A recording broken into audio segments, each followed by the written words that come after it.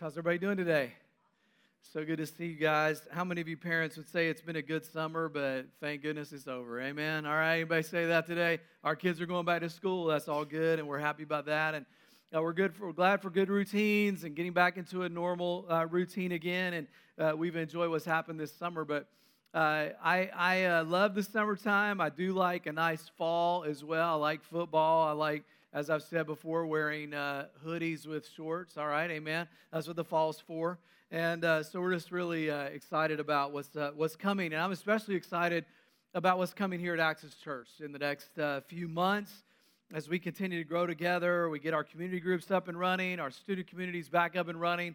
All those things that are going, we're just excited about what God has in store for you this season. We're in a series called Cannonball, and we're talking about the kind of life that Jesus has for all of us. And He doesn't want you just to put your toe in the water. He wants you to jump all in. He wants you to go all in for Him. He wants you to cannonball in terms of your relationship with Him. And when Jesus first called those first disciples, He invited them into a great relationship with Him. And when He did that, things were forever going to be different for these guys. Now, I read this last week, and we read it often at Access, but I want you just to listen to the call of the disciples from Matthew 4. As Jesus was walking beside the Sea of Galilee, He saw two brothers, Simon called Peter and his brother Andrew. They were casting a net into the lake, for they were fishermen. "Come follow me," Jesus said, "and I will make you fishers of men." And at once they left their nets and followed Him. And from there He saw two other brothers, James, son of Zebedee, and his brother John, and they were in the boat with their father Zebedee, preparing their nets. Jesus called them, and immediately they left their boat and their father, and they followed Him. Those words, immediately and at once, let you know that these individuals, these guys, were all in for Jesus. It was something about who He was, something about His character, something about His mission, something about the call of these guys that was just so compelling that they literally left their family business, left it all behind. And in that moment, it was a life-changing moment for them. But it wasn't an immediate change all at once. We know from the stories of the Gospels that it took a while for these guys to kind of get it right. They kept messing up, and Jesus would redirect them. Jesus would correct them. And don't you guys know, and Josh referred to this last week as well, that when we come to Christ, there is a transformation. We are transformed into His likeness. We are changed. We're promised heaven when we die. We're forgiven of our sins. We're given the Holy Spirit. So when you are saved, there are things that change right away. Just like when the disciples first said yes to Jesus, there was life change. But then there is also not just transformation, but now you are being conformed into His likeness over time. You are being conformed into His likeness. On July 4th, we had a family reunion up at my uncle's house, and I was to go pick up my aunt, my great aunt, Genevieve. This is my grandmother's youngest sister. She is now in her 90s, and she's the only one left of that generation, all right? So go pick her up. So I went to go pick her up. My mom was in the back seat. And by the way, their conversation was so fun. These ladies just talking about life and everything. And it was just really fun to listen to them. But when I got out of the car, my great aunt Genevieve, as soon as I got out of the car, said, "Oh my, that is Don Sams right there," meaning my dad. Now, we have always resembled each other. And apparently, as I get older, the more I look like him. But I was born into His likeness, but the older that I get, I'm being conformed into His likeness. In other words, if I just parted my hair on the side, put glasses on, and wore older man's clothing, I don't know, but we would look a lot alike. And sometimes even some of my other family members will be like, oh, that look you just gave, that's just like your dad, being conformed into His likeness. Now, can I add to what Josh said there just for a moment? And that is, can we pull the lens back on this entire process that God has for us? And I'm going to give you two more ORM words, all right? And here's one of them, and that is we are formed by God. The reality is He created you just like you are, your personality, who you are right now today. You are formed by God. You are made by Him. But then we are deformed by sin. So sin tarnishes what God has formed. In other words, the beauty that God formed, we tarnish by our sin. That is why we need to be transformed by Christ. In a moment, Why? We need to be transformed by the power of the Almighty God so that we can be reformed or conformed into the likeness or to the image of Christ. God forms us. Sin deforms us. We are transformed by the power of the Almighty God through our salvation. And then through a process over time, we are conformed into the likeness or the image of God. That is how God changes us. And today, what I want to talk to you guys about is the process or the vehicle with which God uses to conform us into Christ's likeness.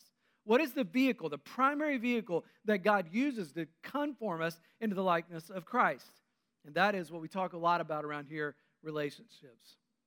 I don't know about you, but it is hard for me on my own to keep commitments. I need other people around me to encourage me and challenge me. If you said to me today, I want to start eating better, or I said to you, I want to start eating better, I would not be as successful on my own. And some of you guys who know me well, you know that. I love a nice, sweet, southern barbecue potato chip, and I can eat the whole bag, you know? How many of you can say amen? And I like a good ginger ale that is slightly frozen just enough that it becomes a slushy if you shake it up. I love these things, but if you say to me, hey, let's eat better, and we're going to do a clean eating challenge, I can go there. I'm all in. I don't know what I'm going to eat, mostly eggs, but I'll eat. I'll go there. Let's go together, all right? Let's make it happen, because when we are a team, I can make it, all right? And when I think about a team, I think about Hebrews chapter 12. It's one of my favorite passages. He says about the team that we are on, therefore, since we have so great a cloud of witnesses surrounding us, let us also lay aside every encumbrance and the sin that so easily entangles. And let us run with endurance the race marked out for us, fixing our eyes on Jesus, the author and perfecter of our faith, who for the joy set before him endured the cross, despising its shame, and has sat down at the right hand of the throne of the Father. He starts with the word therefore, and anytime you see the word therefore, you have to see what it's there for, and what it's there for is Hebrews chapter 11. In Hebrews chapter 11, in other words, in light of what happened in the previous chapter, now I want to give you some more information. What happened in Hebrews chapter 11? He was describing all of the heroes of the faith and what they did and how amazing it was and how God worked in their life and how he shut the lions' mouths and how he delivered them from the fiery furnace and all these things. Just people who are conquering over and over and over again. But then he also talks about heroes of the faith that were born in difficulty.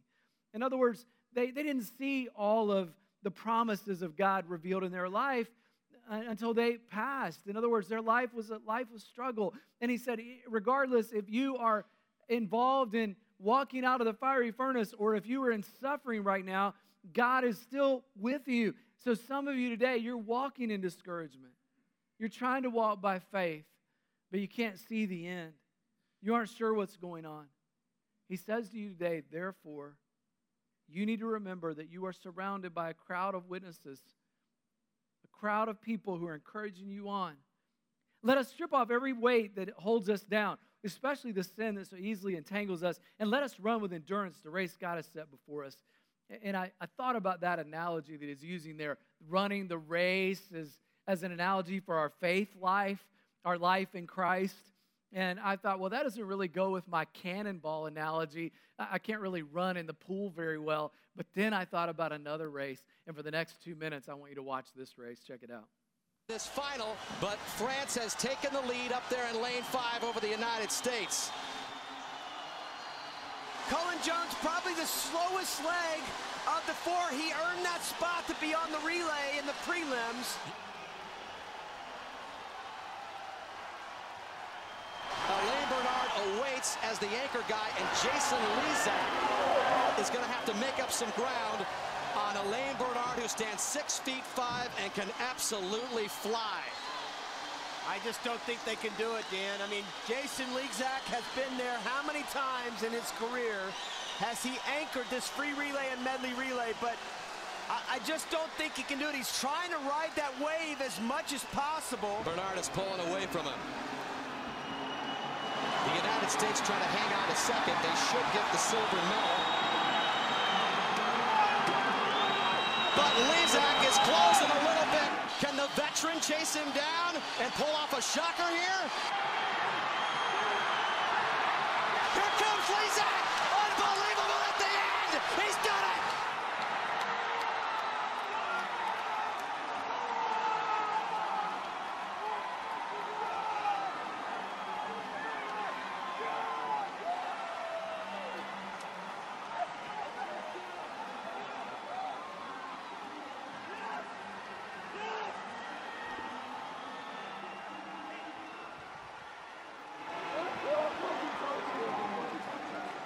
Now, if that didn't get you pumped up, I don't know what will. Like, USA, USA.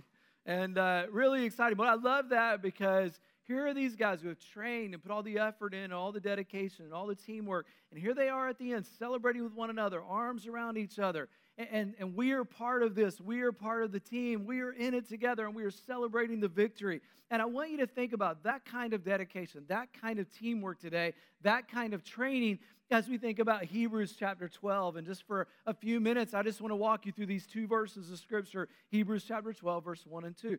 Here's the first thing you need to remember. For those who want a cannonball, for those who want to make it to the end, for those who are all into Jesus, you need to remember that you're part of a team. If you're discouraged, if you're frustrated, and if you're struggling today, remember that you are part of a team. The Bible says, remember those who have gone before us. Remember Cain and Abel. The first individuals we read about in Hebrews 11, Abel had this amazing legacy of faith. He worshiped God authentically. He speaks, the Bible says, even though he has died. In other words, his life still speaks to us. Remember Noah, whose faith overcame all doubt and built an ark to protect his family. And he said, make sure that you are cultivating a faith like Noah. He says, remember Abraham, who followed God's vision even though he didn't know where he was going. And he waited 24 years for the child that God promised. And in the ultimate test of faith, he proved he was even willing to sacrifice his child. Remember Moses, who lived for God and refused to be known as a son of Pharaoh's daughter. He valued God's treasure more than the treasure of this world. Remember Rahab, who had an amazing faith in God. And he said, when you are on this journey of faith, when you are in this race, remember that there are people who rally around you. You are part of a team. It is so important to be part of a team. And the Bible says, if you want to know those stories, then make sure to read and know those stories. Read them. Romans chapter 15, verse 4 says, such things were written in the Scripture long ago to teach us. The Scripture gives us hope and encouragement. If you're down for a little hope and a little encouragement, read the stories of those who have gone before you. It will inspire you. It will encourage you. And the individuals in the Bible, remember that they were part of a team. They were part of a greater mission. I'm thinking about David, who had his best friend Jonathan to support and encourage him. I'm thinking about Paul, who had Barnabas and Timothy to encourage him and for him to encourage. Jesus had Peter and James and John. It is critically important. If you're going to make it to the end of the race, you have to have a team. Today is community group sign-up day. And after the service, we're going to have an opportunity to go right next door, find a group, talk to the leaders of that group, and decide, is this a team that I can participate in? Why do we need that? Because we all need to be encouraged. We all need support. And you might say today, I don't have a plan for this. I'm like, well, if you don't have a plan, then just join our plan. Join a team at Access. And there's all kinds of teams. This is why there's Access Student Community for those who are in 6th grade through 12th grade. You can join a team of other students in your school system right here at church who are trying to live out the faith. If you're a young adult, you can join our young adult community, and you can say, I want to be part of this. And by the way, the young adult community is part of a broader community now that we at Access are calling Abide. Actually, these guys started it, are running with it, and I drove by here Monday night 2 weeks ago. They've now moved from the coffee shop into this room. There were so many cars in our parking lot. Every spot was filled in the back and the front, and 1 row on this side of the grass and 3 rows on that side of the grass. Over 200 young adults were in here just worshiping for 2 hours. If you want to be part of a young adult community, it's a strong community here. My mom has a group in Middletown for women over 60. Women over 60. They have a targeted audience. Amen. And they've said, we got women over 60. They're going to come together, and they are learning and growing, and they're inviting. Mom said, I saw a lady at Goodwill. My mom loves Goodwill, by the way. This last week, I had my son Benjamin. I'm like, could you take a video of her walking around the house and describing trinkets? Because we aren't going to know. None of us know if this little item came from 1893, some great-great-grandmother, or if it came from Goodwill last week. And I'm telling you the truth. That is the absolute truth. She is a trinket person. Okay? But you can join that group. And there are all kinds of groups. And why is that important? So that you can link arm in arm and say, we are in this together. You need support. You need encouragement. You need challenge. You need accountability. And you also need to be on mission as a group. We're going to talk more about that next week and then in the weeks to come. We are really going to emphasize that everybody needs to get out of the upper room. And you're going to hear me say that phrase. What would have happened to any of us if Jesus and his 12 disciples just said, hey, let's just hang around here and let's have the Passover feast. Let's take the Lord's Supper. Let's wash each other's feet. But let's just keep it right there. How many of you know none of us would even be here today? So you got to get out of the upper room. We're going to talk about that. We want every group to make sure that you are outwardly focused on mission. Okay? So join a team. Number 2, Hebrews chapter 1 and 2 says you need to remove barriers. Remove barriers. Now, when it comes to swimming, swimmers try to remove every barrier they can. They cover their head so their hair doesn't mess things up. They wear this special suit oftentimes so they are slicker in the water. I mean, even if you're a dude, they expect you to shave your legs because the slightest little hair follicle might mess up your speed. Remove any barrier that will hold you back. And we all have barriers. Our self-image is a barrier. Our fear of the past is a barrier. Our fear to get involved with other people is a barrier. Our trust of people is a barrier. Our sin is a barrier. So there's all kinds of barriers out there. He said, get rid of anything that slows you down. Hebrews 12:1 says, let us strip off every weight that slows us down, especially the sin that so easily trips us up. And sin is just missing God's mark. That's what it means. The Bible says all of us have sinned. All of us have fallen short of God's glory. That includes me. That includes you. We all do it. And that's why he says in Hebrews 11, as he goes through this list, look at the list in detail. Cain, who was the brother of Abel, he didn't worship God authentically. He was offered an opportunity to change, but instead he decided not to change. He was jealous of his brother and he ended up killing him. Noah was a warrior of the faith and built the ark, but then we read a few chapters later, he got so stupid drunk in his tent that he ended up passed out naked and his sons had to come in and cover him up. How could he do that? Because he makes mistakes. We all do it. None of us have arrived. None of us are perfect. These people weren't perfect. Read through the Bible. The characters that God used were often raw and challenging, but they were also bold leaders, and they were strong, but they also had faults. Read about Abraham, who obeyed God's call and left the land to head toward the promised land, but what we often don't notice is that Abraham was also disobedient. You read about Moses, who became a murderer, and he murdered one of the Egyptians. And then he fled to the wilderness for 40 years because he was ashamed, stayed away from God. We read about Rahab, who was a prostitute, but eventually became a hero of the faith. We all have challenges, guys. All of us. We all have skeletons in our closet. I read a few years ago in Chicago, they were tearing down a large building because it was built so close to other buildings, they couldn't implode it, and so they had to tear it down floor by floor. They were on the 49th floor, and as they were taking that floor down, 2 guys found a skeleton in a very small closet behind an elevator shaft. They called the police. They wondered, who is this person? They were kind of excited. They thought maybe this skeleton is maybe like Jimmy Hoffa or something. We don't know who this person is. Maybe it's somebody important. Maybe it's somebody famous. And it's just an unsolved murder maybe. Police did their test. They discovered who the skeleton was. The construction workers were dying to find out who. They asked, was it somebody important? Who is it? Police said, listen, it's not Jimmy Hoffa, but it is somebody important. He was the 1956 hide and seek champion. I know, it's bad. It's so bad. It's so bad. It's not true. It's not true at all, but it's so bad. And I did all of that for this transition statement. Here it is. We all have skeletons in our closet.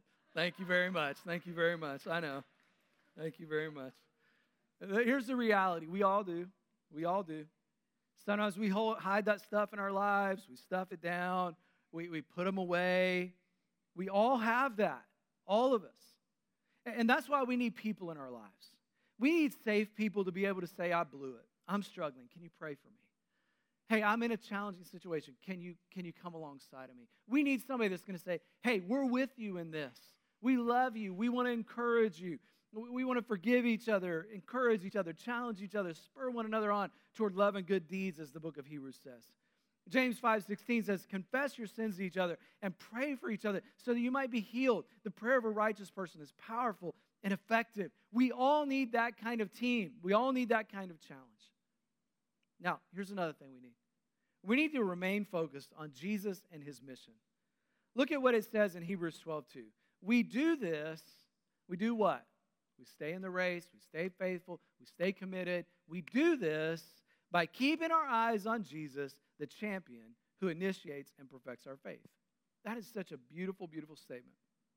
If you want to grow in your faith and you want to maintain your faith for the rest of your life, focus on Jesus. Put your trust there. Just a word to the wise. If you put that kind of trust that you should be putting in Jesus in another person, you're always going to be disappointed because we all blow it. We all make mistakes. The best way to stay mature and grounded and anchored in your faith is to keep Jesus number one. Focus on him. He's the author and perfecter of our faith. He's the initiator. Faith didn't just happen in your life. Jesus initiated that faith. Then he perfects it. He's not done with you. Some of you are sitting here right now, you're wondering, is Jesus done with me because of the things I've done? Is my faith journey over? Hey, the same God who started a work in you will see it through.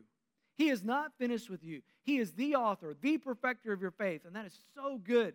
And then he says, because of the joy that awaited him, he endured the cross. He disregarded its shame, and now he is seated in the place of honor beside God's throne. And that is so rich. Basically, Jesus did what no high priest could ever do. The high priest didn't sit down. He stayed standing day after day after day, making sacrifices for the people, making sacrifices in the temple for people. And then Jesus came along and he said, I'm going to be the sacrifice once and for all. And when I sacrifice me, the Lamb of God, I will take away the sins of the whole world. You won't have to do it every year, year after year after year, day after day after day. Instead, I will take the sins of the world upon myself. And then when he did, on the cross, he said, it's finished. My mission is finished. I've completed it. I have offered salvation to the world. And then it says, and then he sat down as if to say, I did it.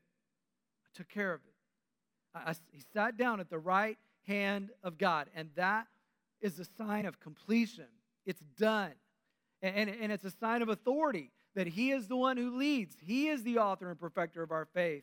And then he goes on to say, think of all the hostility that Jesus endured from sinful people. Then you won't become weary and give up. After you have not yet given your life, and after all, you've not yet given your lives in your struggle against sin. Here's what he's saying. If you're struggling with depression or anxiety or frustration, if you're struggling with hardship, or if you're struggling with challenges in your life and you don't know where to go, he says, you have not struggled to the point of the cross. He says, remember Jesus. Remember what he went through. He was all in for you. He gave his very best for you. He laid it all on the line for you so that you would be able to have a relationship with him. And he's just saying, now I'm asking you, will you be all in for me? Will you be all in for me? I'm pretty well known in our CrossFit Mason community during competitions for coming pretty close to dying. That's actually true. That is really true. That in CrossFit language, they call it your threshold. And I do think for me, it's somewhere between like death and life. I mean, it's like that serious, all right? But what that means is like when we have a competition, and let's say it's an hour and a half, and I have a team of 4 or a team of 6, I can tell you this, that team is going to know that they will get everything from me, everything I've got. And because of that, there have been a lot of very funny photos that have been taken of me over the years. I do not have them today, so I know you're disappointed, all right? I know. Give me a workout, and I'll imitate it. I'll show you something. Just show up over there. You'll see it. But especially in a competition. Why? Because I'm going to push to that limit, to the threshold of that. And you know, once I hit that, like I'm going to do my part of the competition. And my threshold, I think, is getting less and less over the years, right? But as you do it, I'm going to give you everything I've got. And then while you're doing your part of the workout, I'm going to look like and probably am very close to not making it. But then, when it's my turn again, all right, let's go, we'll re-energize, and we'll come back at it, and then I'll do it again and again and again. How many of you know, if you said to me, Stephen, I want you on your own to run on the treadmill, give it all you've got for an hour and a half. How many of you know I will absolutely refuse to do that, all right? And there's no way I'm doing that. No way. Even if you said, give your all for 15 minutes on a treadmill, I'd be like, no, I am not doing that.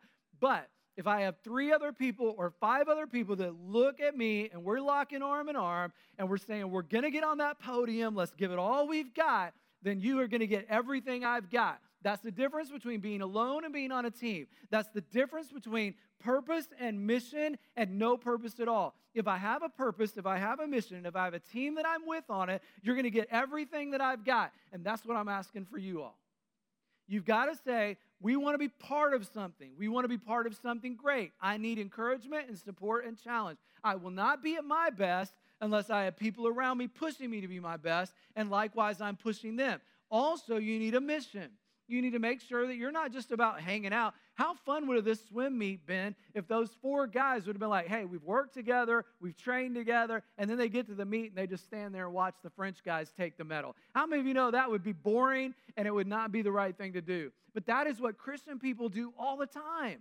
They look at each other, us 4 and no more. We don't need anybody else. Let's just challenge each other, encourage each other, love each other, support each other, study the Bible, pray together. But we're not going to get out. How boring is that? And how against God's will is that? That's why, starting next week and then moving in the next 5 weeks after that, we're going to be really pushing you and talking about getting out of your circles and getting out of the upper room and making sure that you're getting on mission with Jesus. He gave his best. How can we not do the same? Paul writes to Timothy in Timothy chapter 4, verse 7 and 8, I have fought the good fight. I have finished the race. I have kept the faith. Now there is in store for me the crown of righteousness, which the Lord, the righteous judge, will award to me on that day. Now pause there. How many times did he say I there? I have fought the good fight. I have finished the race. I have kept the faith. Store for me a crown of righteousness, which the Lord, the righteous judge, will award me on that day. 5 times. In that verse, he says me, I. And you might think, okay, it's an individual sport. No. He ends with, and not only me, but all of you who have longed for his appearing. This is not an individual sport. This is a team sport. And if you as an individual, me, want to make it to the end, I have fought the good fight, I have finished the race, I have kept the faith, then you must realize that you are part of a team who all of us together, not only me, but all of us who have longed for his appearing are joining arm in arm to say we are on mission together, and come hell or high water, we're going to make it. That's why in just a few minutes you're going to walk out of this room and into that room, and you're going to sign up for a community group. How many of you can say amen? Amen. All right, let's pray. God, we just give you thanks today for your love for us. Thank you, God, for giving us your mission. Help us to be on a team. Help us to be committed. Help us to look at other people and be encouraging and supportive to them. We need encouragement, challenge, support. We need relationships, God. And we also need to be on mission.